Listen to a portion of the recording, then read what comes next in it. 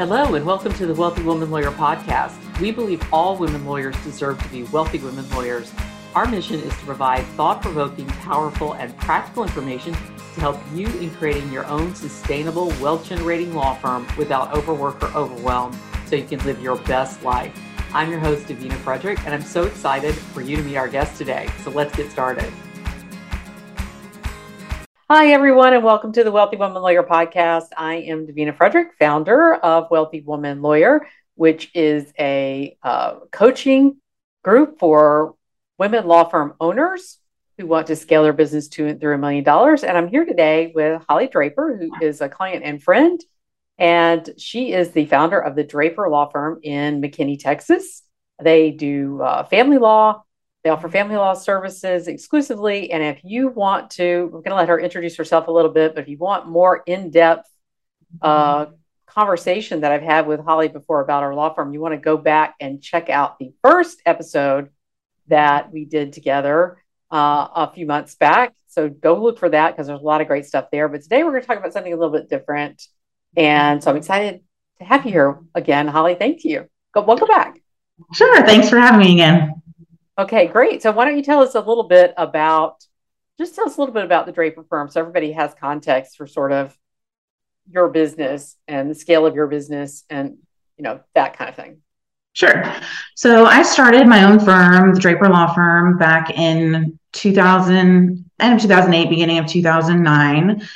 There was a downturn in the economy. Legal jobs were hard to come by. So this was the, catalyst to jump in on my own.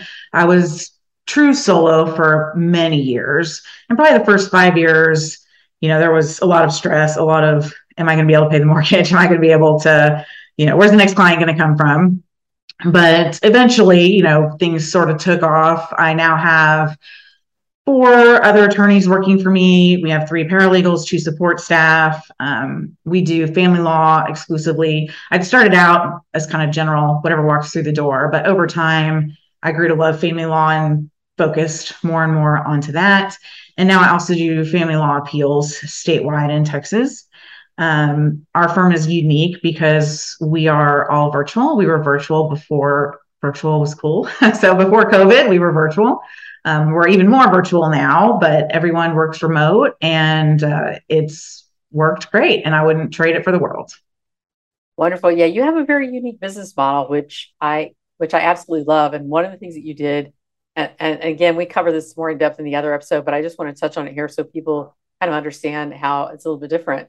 One of the things that you did that was different from what I see a lot of other solos do when they're growing is you started out by adding lawyers, and you added several lawyers over the course of a few years. And that sort of is what catapulted your growth and got you to that high 6-figure revenue mark. And then we met and started developing a really good marketing strategy for you. And now you're in multi 7 figures, right? So really, really tremendous growth. So proud for you. Talk about that just a little bit, kind of what your thinking was behind hiring lawyers. Sure. A lot of why I wanted to grow my firm and have other people working for me was I wanted freedom. I wanted to be able, my family loves to travel. I wanted to be able to take lengthy international vacations and not have to come back to a big, huge pile of work and not have to worry about the fact that I was making no money during those 2 weeks that I went to Europe. So by hiring attorneys, I had people who could go to mediation, who could go to court, who could do everything that I could do, and who could continue to run the firm and everything that was needed while I was gone. And it worked out fabulously well. Yeah. And all virtual. So everybody's remote. You have a space if you need a meeting, but most things happen virtually. And you started that from the beginning. So that's wonderful. All right. So we've kind of touched on all of that. One thing I just want to ask you really quick, though, is how many, at last count, you said your kids have been to 17 different countries. That's probably up since I got that figure. It's probably like 19 or 20 now, isn't it? Oh, gosh. I don't know. We try and count, and then we always forget, what about this place? What about this place? It's got to be over 20. Yeah, really, really cool opportunity to be able to take your kids at such young ages for them to have these experiences already, to travel and see different countries. So super exciting. The you and I have already discussed your law firm, but so what I want to do today is I really want to talk about what happens when you get to a point where you are making, suddenly you're cash rich and you're getting money coming in, and then you're starting to think to yourself, oh my gosh, I need a strategy. Like, what do I do with this money? I can't keep it in the bank account if I keep taking it, all of it, personally. I need some tax strategy. I need some place to invest this. What do I do? Because I think that is what happens once people get over that $1 million mark, is now we're at a new level, and we're at a new level of thinking about money, because up until that $1 million mark, you're focusing on paying bills, maybe getting a bigger house, maybe taking a couple of extra vacations a year. But when you start to get over that and you're making a much higher personal income, as you are, what kind of thoughts went through your mind about that? So I am very much not a workaholic, and I'm not the type of person that wants to work until I die. I have always had an aim towards how, I want to be practicing law or running my law firm by choice, not because I have to pay the bills and whatnot. So that has led to a lot of looking for passive income streams and, other investments and ways of investing so that I'm not doing the day-to-day work of generating wealth and income. And I've done a lot of reading and listening to podcasts and all those things about how wealthy people do it, and how they, it's smart people or wealthy people don't work for money. They make money work for them. Right. So it was figuring out, okay, now I'm doing really well with my law firm, and what do we do to make our money work for us so that we have freedom to, whether that's to,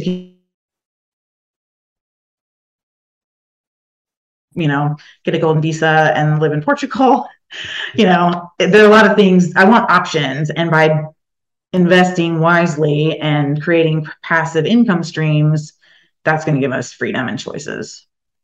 So, what are some of the ideas that you considered when you started thinking about passive income streams or multiple streams of income? I've always believed in investing in real estate. That was the plan for a long time, long before we were in the position that we're in now financially. We started, kind of assumed long-term rentals that's what people buy to invest in real estate. And where we live, you used to be able to buy a house for $100,000 and, put a little money into it. And, you might rent it out and make $500 a month. But the house would appreciate a little bit, and you're getting a little bit of income, and you're building wealth that way.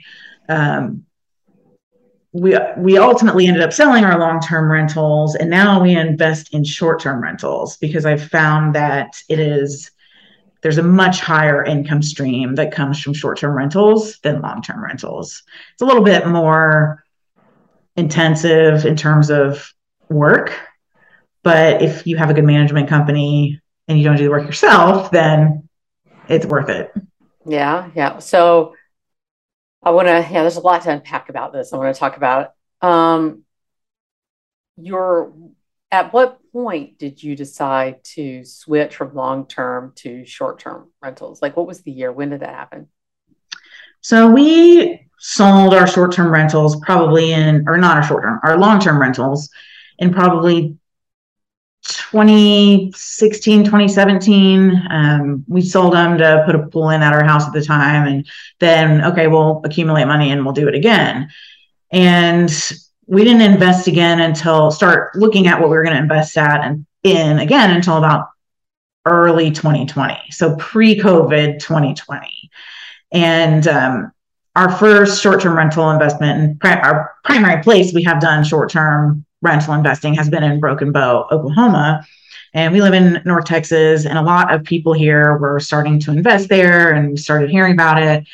So I thought, maybe this is a good idea. So we went up, and it was a very different market then, looked at a bunch of properties, found a great one that was a spec under construction, If I knew then what I know now, I would have pulled the trigger on several of those properties because, I could probably retire now, but that was where we started our short-term rental journey.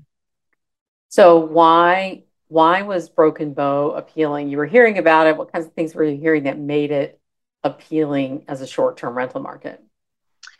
So it was appealing because it was close enough that you could go check in on something or deal with a crisis if you had to. It was also appealing because it's a very year-round destination. So a lot of beach places. Okay, you've got 3 or 4 months of summer travel, and then nobody wants to go there the rest of the year. And I didn't do a ton of research to begin with. It was more just hearing things from realtors and other investors that were local, seeing what they were doing and thinking, I'd like a piece of that. Yeah, yeah. And I think it's interesting that you say that. True confession, right? Like I think people often think that people who invest in other projects do research ad nauseum, and especially lawyers. But I often find it's the case when I have conversations with people is they hear about something from a friend or relative or whatever, and then they check it out and they go, oh, let's try it. So for people listening who think, I'm not educated enough to know enough. Sometimes your education comes through the doing, right? I mean, you learn something with your long-term rentals that way too. Yeah, and I consider real estate to be relatively low risk.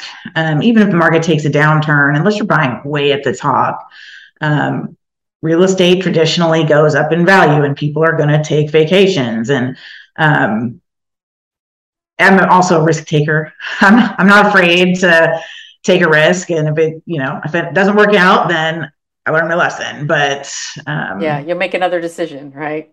yeah, I'll find something else to try if it doesn't work out. Yeah.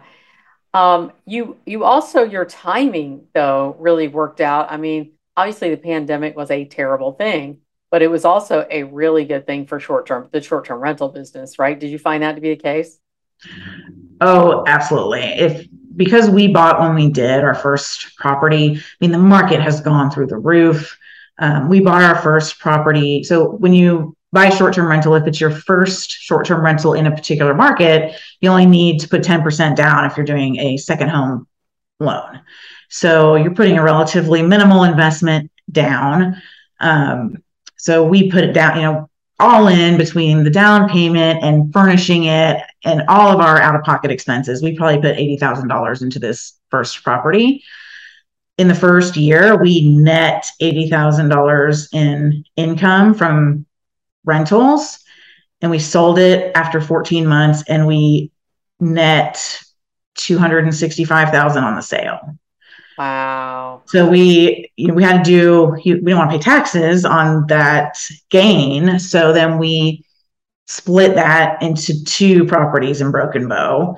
One that we put 10% down and one we had to put more down because you can only have the one second home at a time.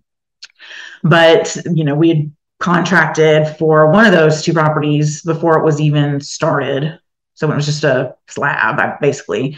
And so that one has gone up in value significantly too. Both of them have, but the one that was new construction has probably gone up 50% in value since we bought it. The market has taken a turn down from the peak, but COVID was driving the people to want to go somewhere that they didn't have to fly. So everybody in North Texas was driving to Broken Bow for vacations, and then you're in a place all by yourself, away from everybody else. But that allowed a lot of people to get to know about it. And with the growth in North Texas, it's booming, northern suburbs, tons of affluent people moving in here all the time. Those are people who are going to want to get away for the weekend. Those are going to people who are going to want to, you know, not just go to Europe for the summer. They're also going to want to go spend a week up by Broken Bow Lake and take their boat and things Yeah, like so that. they got a lake up there, you got trails, the forest, so there's some parks around there and stuff like that. So it attracts people who like those outdoor activities. I have some questions about your actual deals. One of the things that you said was it's only 10% down with your vacation home. I think most people think I've got to come up, like after my first house where I got the FHA loan, I've got to come up with 20% if I want to buy another house. So talk a little bit about more of that and how you found out about it and all of that. So I connected with a lender who does a lot of broken bow cabin lending. I've worked with a couple, and they both exclusively, or not exclusively, but largely did that. And so you want a lender who knows the market, who knows what this investment is like, and all of that. Um, with 10% down, it depends a lot on how expensive is the property. So we have one that's well over the conforming loan limits. So if you get over that, then you have to deal with a jumbo loan. There's a lot more involved with that, but you can still do 10% down and have a jumbo loan. Obviously, interest rates are going up. It's a lot more to consider with that. But so our second one, we had to, because, well, so we'll have numbers 2 and 3 really. Number 1 was sold. We put that into numbers 2 and 3. Before you get into that, let me ask you, why did you sell number 1? We sold because the prices were going up so dramatically. And even though our family enjoyed going to the cabin, it was really about the investment. And we started, when we saw the prices going up and up and up, and we started asking, everything's for sale. Just what's the price point? And when do you know when to sell? So another cabin owner had given the formula that they'd come up with, which was if you can net more on the sale than you can net in 4 years worth of income, you sell. So at the point I heard that, we weren't there yet. But then when the prices kept going up, we realized, all right, we're past that figure. And if we can turn one cabin into 2 with really very little more out of pocket, then it's going to build our wealth. So that, and the 1031 exchange, which is deferring taxes when you're essentially climbing the property ladder, is it's designed to help people build wealth. Right. So now you had 2 cabins there, or at this time you had 2 cabins there. And give us an idea of kind of the property values in Broken Bow, like when you started and what they've sort of climbed to. Because I think, it's a pretty wealthy community in Broken Bow.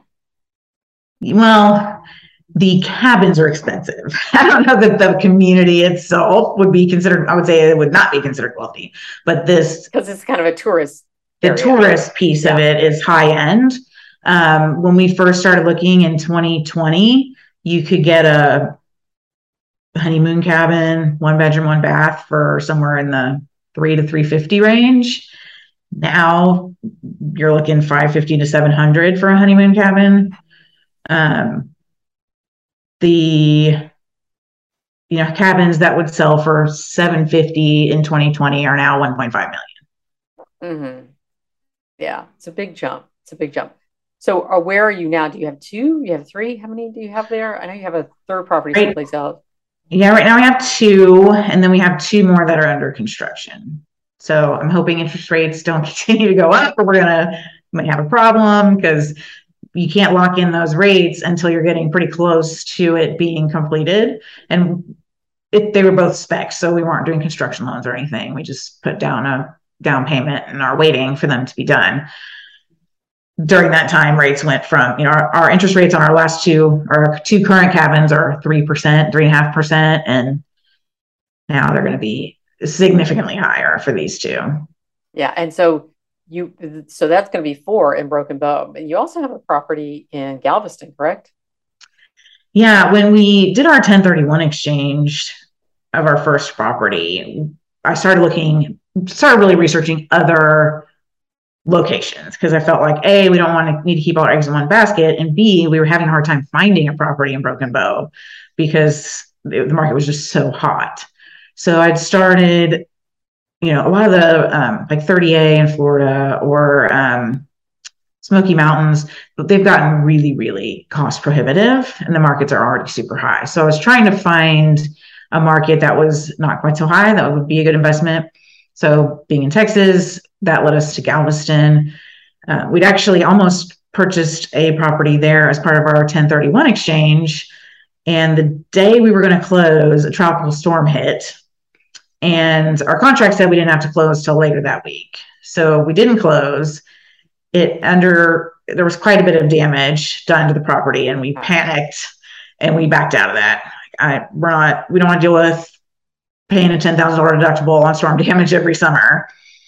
But then later we ended up deciding to get a condo because the risk seemed a lot lower with a condo than with a house in terms of storm damage. So we got that late spring, early summer. It was pretty much, once it got on the market, which took longer than I would have liked, but it basically has been fully booked the whole time. Now, the problem with the condo, which we didn't learn so we kept getting outbid on things. And so we realized if we want to get a property, we're going to have to pay cash. So we took a HELOC on our primary residence to pull cash from our house and pay cash for the condo, with the idea being then we would turn around and take out a mortgage and we pay the HELOC. When we learned after the fact, if a building is more than a certain percentage investment properties, then you can't get a conventional mortgage on the property. Oh. So that's done a little bit, lesson learned the hard way. So now it's, if we want that cash out, eventually we'll have to sell it. But for now, we'll just keep running it out and have income coming in from that. Yeah. But generally, we like to have mortgages on these properties, not pay cash. Because, for example, if you're buying a $500,000 property and you only had to put 10% down, and it's bringing in $50,000 a year. Well, if you're making $50,000 a year on your $50,000 investment, that's pretty good. But if you're making $50,000 a year on your $500,000 investment because you paid cash, that's not as good. Yeah. It makes a lot of sense. Now I can see where it would be easier to get a property manager to help you out with Broken Bow because now you've got multiple properties there. And then you got this sort of lone one out in Galveston. But I assume you have some property management company that's helping you sort of manage that, or some way that somebody's helping you manage that. With our first cabin, our plan was to self-manage, and we did that for almost a year. And it wasn't that hard, but it was time consuming. And I finally reached the point I realized I'm trying to outsource everything else in my life. Why am I doing this myself? Why am I the one getting a phone call at 10 o'clock at night because the neighbors are noisy? So we've ended up finding, Broken Bow, we have fantastic property managers. They charge super reasonable percentage, is worth every penny. They pretty much handle it all. If there's a big crisis, they'll let us know and ask what we want to do. But I really don't have to worry about those things. They'll take care of the maintenance. They'll take care of, hey, we recommend a deep clean, or we recommend we power wash the deck or whatever. And we say, yeah, go for it. And they'll just charge it to our account. And we have a property management company in Galveston too that I'm not thrilled with. So we're going to be looking at, may look to switch there, but I think we're spoiled by our fantastic one in Broken Bow.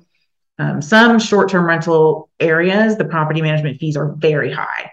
We had looked at, we'd love to have a place in a ski area, and Colorado is way overpriced. You can't make money really unless you're paying cash. But so we looked in New Mexico, and property managers were 35 to 40%. You can't do that. You're not going to make money. Yeah. Give an idea of a good percentage for property management. So our Broken Bow percentage is 18%. And then I think in Galveston, it's 23%. The Galveston company had sort of a sliding scale. If you had a more expensive property, your percentage was lower. Oh, interesting. Because they make more dollar wise. Yeah. Right.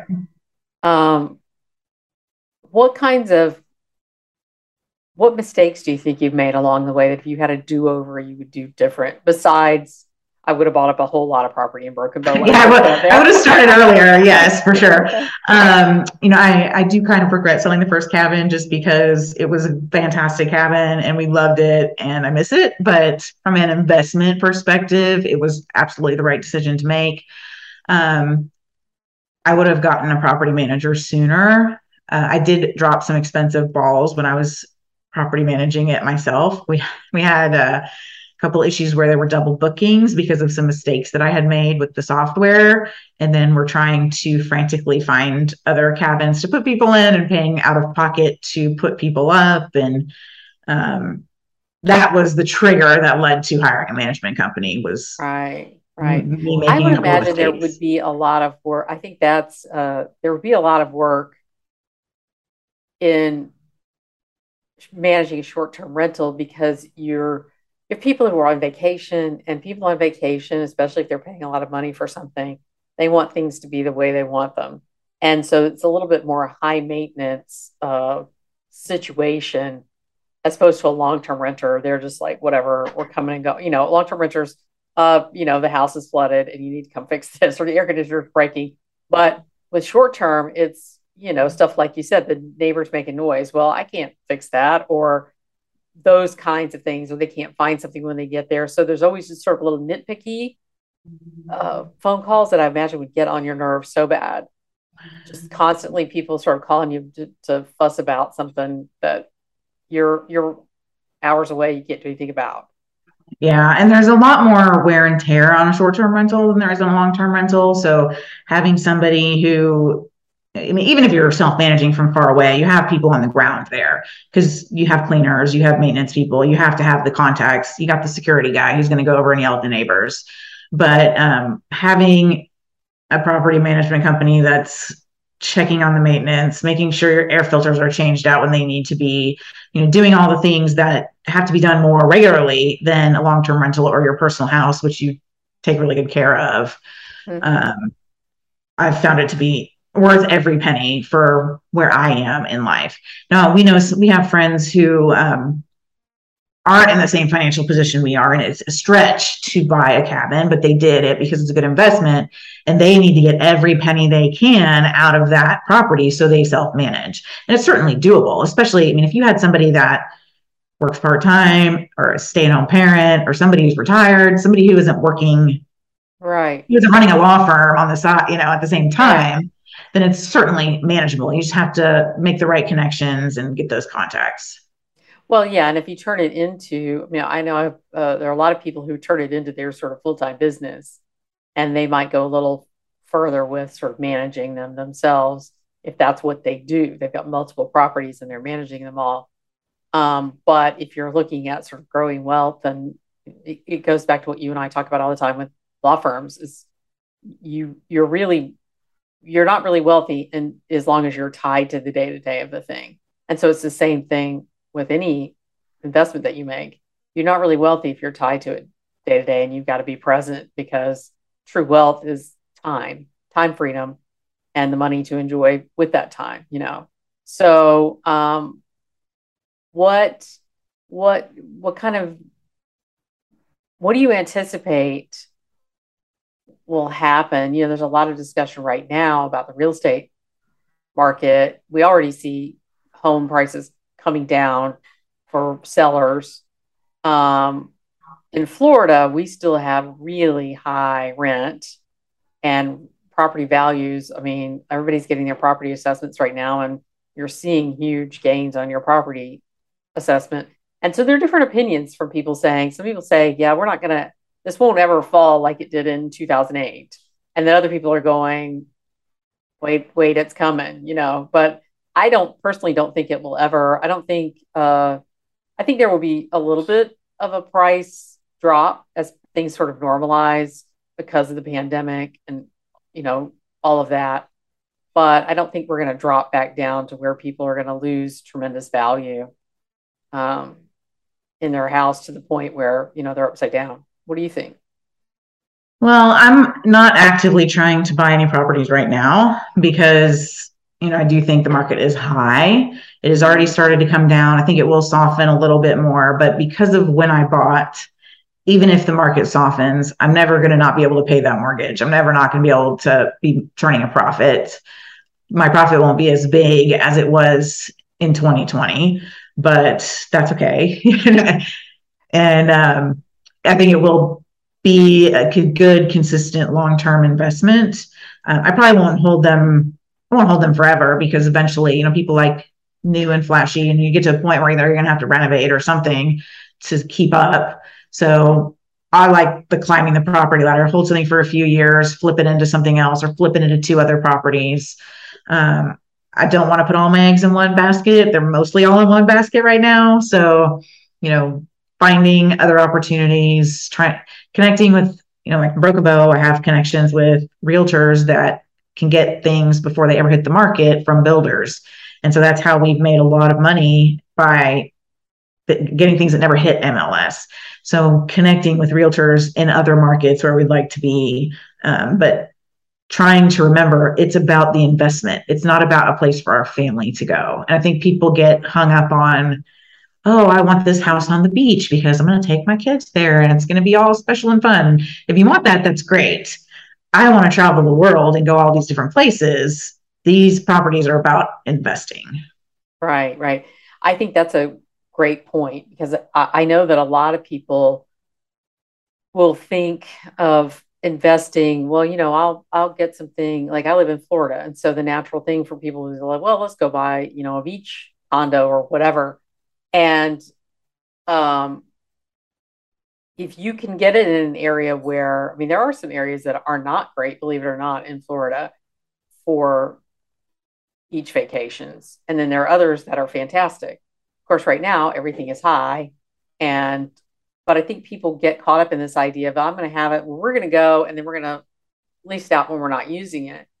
And I think some people can do that and make it work, but I think there are a couple of drawbacks to that. One is that you probably design it more for your taste as opposed to designing it as a vacation rental for other people. And for me, my viewpoint would be, well, if it's my home, like if it's my vacation home and I've made it nice and somebody comes in and trashes it, I would have more of a problem with that than I would if it's set up for being rented out. Did you have that when the cabin was sort of yours, you were renting it out? Did you have that kind of attachment? Maybe you're not like me and I have attachment to my my I house. did have some attachment to that first cabin. That's why I'm sad still that we Yeah. got rid of it. But we would realize, for example, spring break of 2021, we went skiing in Keystone or Winter Park. And I realized we made more money renting out our cabin in Broken Bow than it cost us to go rent a big townhouse in Winter Park. So we were not ever going to use it during that time because that's how much money we were going to lose by not renting it out. So we were never going to go have to spend Christmas there or Thanksgiving because those are high dollar Labor Day weekend. When the rates are high, it's like I'm costing myself $3,000 if I'm going to go spend this time at my cabin and it's not worth 3,000, or I can make 3,000 by letting someone else do it. Yeah. So really separating that out and the emotional attachment and saying this is a business investment. This isn't about our vacations because you love to take vacations in a lot of other places and probably rarely vacation in the same place twice because there's always so many new things to see, right? Mm-hmm. Whereas there are certain people who want to have a vacation home for their family as their family grows and they want to go there every year and make it a tradition and that's not the same thing um, as buying it for investment purposes, that kind of thing. Um, are there some right now? Are you just kind of in the holding pattern? Or are there some you're still sort of actively looking for communities where it might be good, not Broken Bow, but someplace else it might be good for real estate investment? I'm pretty much in a holding pattern because all my cash got sunk into Galveston. And, once I have these other two that when they're completed, assuming that everything goes through for both of them, that's going to eat up any other cash to make those down payments. So it'll be a while till we replenish the coffers and start looking. But even if I were sitting on cash, I don't know how actively I'd be looking right now. I think the market will go down a little bit more.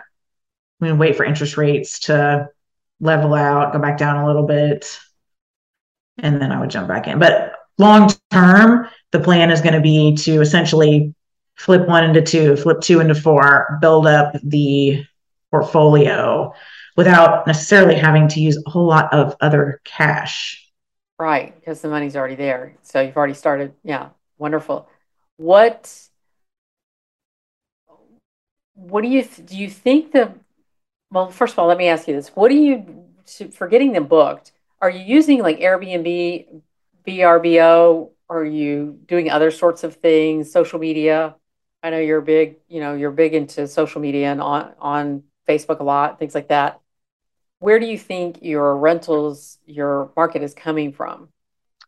So with our first one, when we self-managed, I had and we had it on VRBO, we had it on Airbnb, and we had our own direct booking site. And I got a lot of business because I would share about it on Facebook, and it had a Facebook page and all of that. I got a ton through VRBO. I got almost nothing through Airbnb. But I've heard from other people who had the opposite experience, especially Yeah, I with read different. recently somebody had the absolute opposite experience. So Yeah. interesting. And then now with management companies, the management companies have their own booking sites, but they also push it out to VRBO and Airbnb. And I still have Facebook. I'm not very active about marketing them now, although periodically, but especially with our broken bow cabins, they're pretty much booked up. If I notice a weekend isn't booked or, holiday's not booked and I feel like it should be, then I might share in, the local Facebook business groups or whatever. Hey, you want to go to Broken Bow for Thanksgiving? Our cabin's still available. Things like Yeah. that. What advice would you have for somebody who wants to start getting into this short-term rentals? So there's tons of podcasts, there's and books and ways of getting educated on it. You certainly want at least a minimal amount of education. I feel like I'm pretty savvy on money and investing and all of that. So I didn't need to dive in as deep as somebody who is not so sophisticated, but talk to other people in your area, see where they're investing. Is there like in Georgia, a lot of people want to invest in the Blue Ridge Mountains, or in North Carolina, I know there's lots of people who invest in the mountains over there. Um, there are little broken bows all over the country that are probably close to wherever anybody's living, and finding what makes sense based on where you are and where you can get connections. There's Airbnb and short-term rental Facebook groups that are generic that have thousands of people in them where people share ideas and get advice. There's Facebook groups that are specific to, I'm probably in 5 different broken bow cabin owners groups and 2 different Galveston property owners groups. So you always can find out ideas, find out about properties, find cleaners, find lenders, find realtors, all the things that you need. Connections. I think that's really the key is, like you said, ex ex expanding connections so that you can learn things that you might not learn from a book. Because a book can tell you, I think it's important that people read books. I'm a big book reader and listen to podcasts. And podcasts often will lead me to connections with people. So the idea of Facebook groups, that's a wonderful thing that can come out of that. Is just connecting with resources, because you might not even know what questions to ask. And then you're in a group one day and somebody asks a question and you're like, oh man, I needed to know that. That was so great. Mm-hmm. So really spending a little bit of time probably doing that without just jumping right into something and kind of figuring it out on the way down. Because even though you said that you did that, you were having conversations with people before then trying to figure out, where can I invest in And this? there are services out there, and some of it's you can get a certain amount for free, like airdna.com. I think it's mashvisor.com is another one where you can find out information about short-term rental markets in different places, and what does it look like in Broken Bow? What does it look like in Destin, Florida? Wherever you're looking at, you can see these are what properties are going for. It'll show you average daily, nightly rates, um, how many there are. So, is it Yeah. oversaturated? Is there nobody here? Maybe there's a reason. Is there a ban? I know in Daytona Beach is their government over there, man. They got rid of spring break. They don't want them. They barely want the bikers. And now they've got a ban on short-term rentals. And, and there are whole hotels on the beach that are just boarded up from hurricane damage. But they've banned short-term rentals because they don't want the community, the native Floridian nature of the community to change. And they're wanting enough housing for people there. And I know there's some, I was reading something recently in Arizona where they're like in Sedona. Sedona is paying Airbnb hosts like $10,000 to rent to local residents for long term and trying to incentivize people because there are so many people are invested in Airbnbs over the pandemic. And, whole communities are like, well, how do we service this when we don't have affordable housing for the people who live and work here, right? So you definitely need to check. I mean, if I bought a condo in Daytona, which is just a little, half an hour, 45 minutes from my house, I would really be screwed when the ban came through because then, okay, well, that didn't work out. So you Yeah, do have to check those kind of things. and you can usually tell a lot of places in Colorado have restrictions on short-term rentals. Hawaii does. And you can usually tell if you're looking, I'm constantly on realtor.com when I'm bored looking at different places and like, oh man, this looks like a fantastic deal. I guarantee you it's not short-term rental eligible because if it were, it wouldn't be that cheap. Right. Somebody would already snap that up, Right. probably. Right. Secrets to sort of, I love decorating and that kind of thing. And I know you decorated your first one and then you hired people interior designers to help you do the others. Are there any sort of tips on kind of like uh, what you want to have or not have in short-term rentals? I've certainly stayed in some that are really great, really cool, and then others that are like, what the heck, man? This is not at all like what the picture looked like. Uh, what about that? Yeah, I know there's a lot of lists circulating around, at least in the cabin owners groups, about like these are the basics that you should have. You should have X number of plates per person, and this many bowls, and all these things.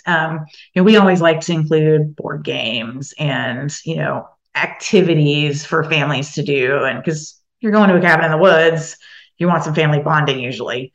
At beach house, you want all the beach toys and the boogie boards and things like that people can use, even though they're generally cheap. But if they end up missing, so be it, because that boogie Yeah. board costs $5. But I think a lot of people in Broken Bow like having play sets at it, or some sort of unique features like arcade games inside, pool tables. Our big cabin has a shuffleboard inside. Having an amazing views. You can't add that if it doesn't exist, but You those need are to things think that about that when really you're help. buying a place. Location still matters. You got to have. Absolutely. Yeah. And the way I heard someone put it is that you're really selling an experience. And that's why so many people book, these from Airbnb, VRBO is because they're looking for an experience they can't get at a hotel. And so creating that experience by having games, having, fun things and stuff they could use. You know, uh, we rented a mountain cabin last year and we got there and one of the fireplaces was not a working fireplace at all. And the other one was like a down in this really dark, creepy basement that you didn't want to spend any time in. And so having your pictures match your experience, I think probably comes into a lot too. Because we did not leave a good review. There were many other little things too that made it, kind of creepy. Do you worry about security or, people walking off with your stuff or destroying your property or anything like that? Does it happen much? We haven't really had any problems. When we were self-managing, there was a guy in Broken Bow who I think he used to work for the police department or sheriff or someone, and he does security and everybody puts up cameras at their cabins and he monitors them. And you leave a note for your guests. If you have any problems, you call this guy and he'll take care of it. Um, Periodically in the cabin owners groups, we'll see people will share a screenshot of somebody that was snooping around a cabin or somebody who was driving off with the outdoor TV in the bed of their truck or whatever. But we haven't had any issues like that. And fingers crossed. We stayed in one cabin where they had a hot tub, and we're thinking, oh great, a hot tub. They had a video camera up facing the hot tub. I was like, and so they were, understandably, what they probably had experience with, things happening, neighbors coming, maybe giving in their hot tub. I don't know, but there's a fine line between that because you're still trying to create that experience for your guests, but even if you want to have, security, it can get a little creepy if you've got cameras everywhere. Yeah, I've seen a lot of discussions about the do's and don'ts of putting up cameras where it's, you're monitoring who's coming and going. You're not monitoring what's happening in the bedroom. You're not monitoring what's happening on the, you know, in the hot tub, in the bathroom, all those things. It's really just, it needs to be strictly a security issue, not a spying on the guests issue. Yeah, yeah. I bet there's an opportunity for lawyers probably around the whole short-term rental market for many, many things. Um, Anything else that you can think of before we wrap up that would be important for people to know if this is something that they were wanting to explore? I mean, I think it is, I don't think, I know it is hands down the best investment that we have ever made. And it's not even close. I spent 15 years leading up to that working and investing in my 401k and, brokerage accounts. And I've made more in the last 2 years investing in real estate than I did in those 15 investing traditionally in the market. Wow, wow, that's a very powerful statement. Well, we'll end it on that note then, and give people something to think about. If somebody wants to reach out to you, connect with you, how can they do that? Maybe they want to find out about the Draper firm. How can they do that? Sure. You can go to our website, which is www.draperfirm.com, and there's a option there. You can contact me through the website. Awesome. Thank you. I appreciate you coming back and doing another episode with me. It was always a delight. We have many interesting conversations. So this one is another one that we've captured for other people to listen in on. So thanks so much for being here. Sure. Happy to do it. We hope you've enjoyed today's episode of the Wealthy Woman Lawyer podcast. If you have, we invite you to leave us a review on your preferred podcast platform. The more 5-star reviews we have, the more women law firm owners will be able to positively impact. Your thoughts and opinions are so important to us. If you are a woman law firm owner who wants to scale your law firm to $1 million or more in gross annual revenue and do it in a way that's sustainable and feels good to you, then we invite you to join us in the Wealthy Woman Lawyer League. The League is a community of highly intelligent, goal-oriented, and driven women law firm owners who are excited to support one another on their journeys to becoming wealthy women lawyers. We'll be sharing so much in the League in the coming year, including the exclusive $1 Million Law Firm Framework that until now I've only shared with my private one-to-one clients. For more information and to join us, go now to www.wealthywomanlawyer.com/league. That's www.wealthywomanlawyer.com/league. League is spelled LEAGUE. We look forward to seeing you soon in the League.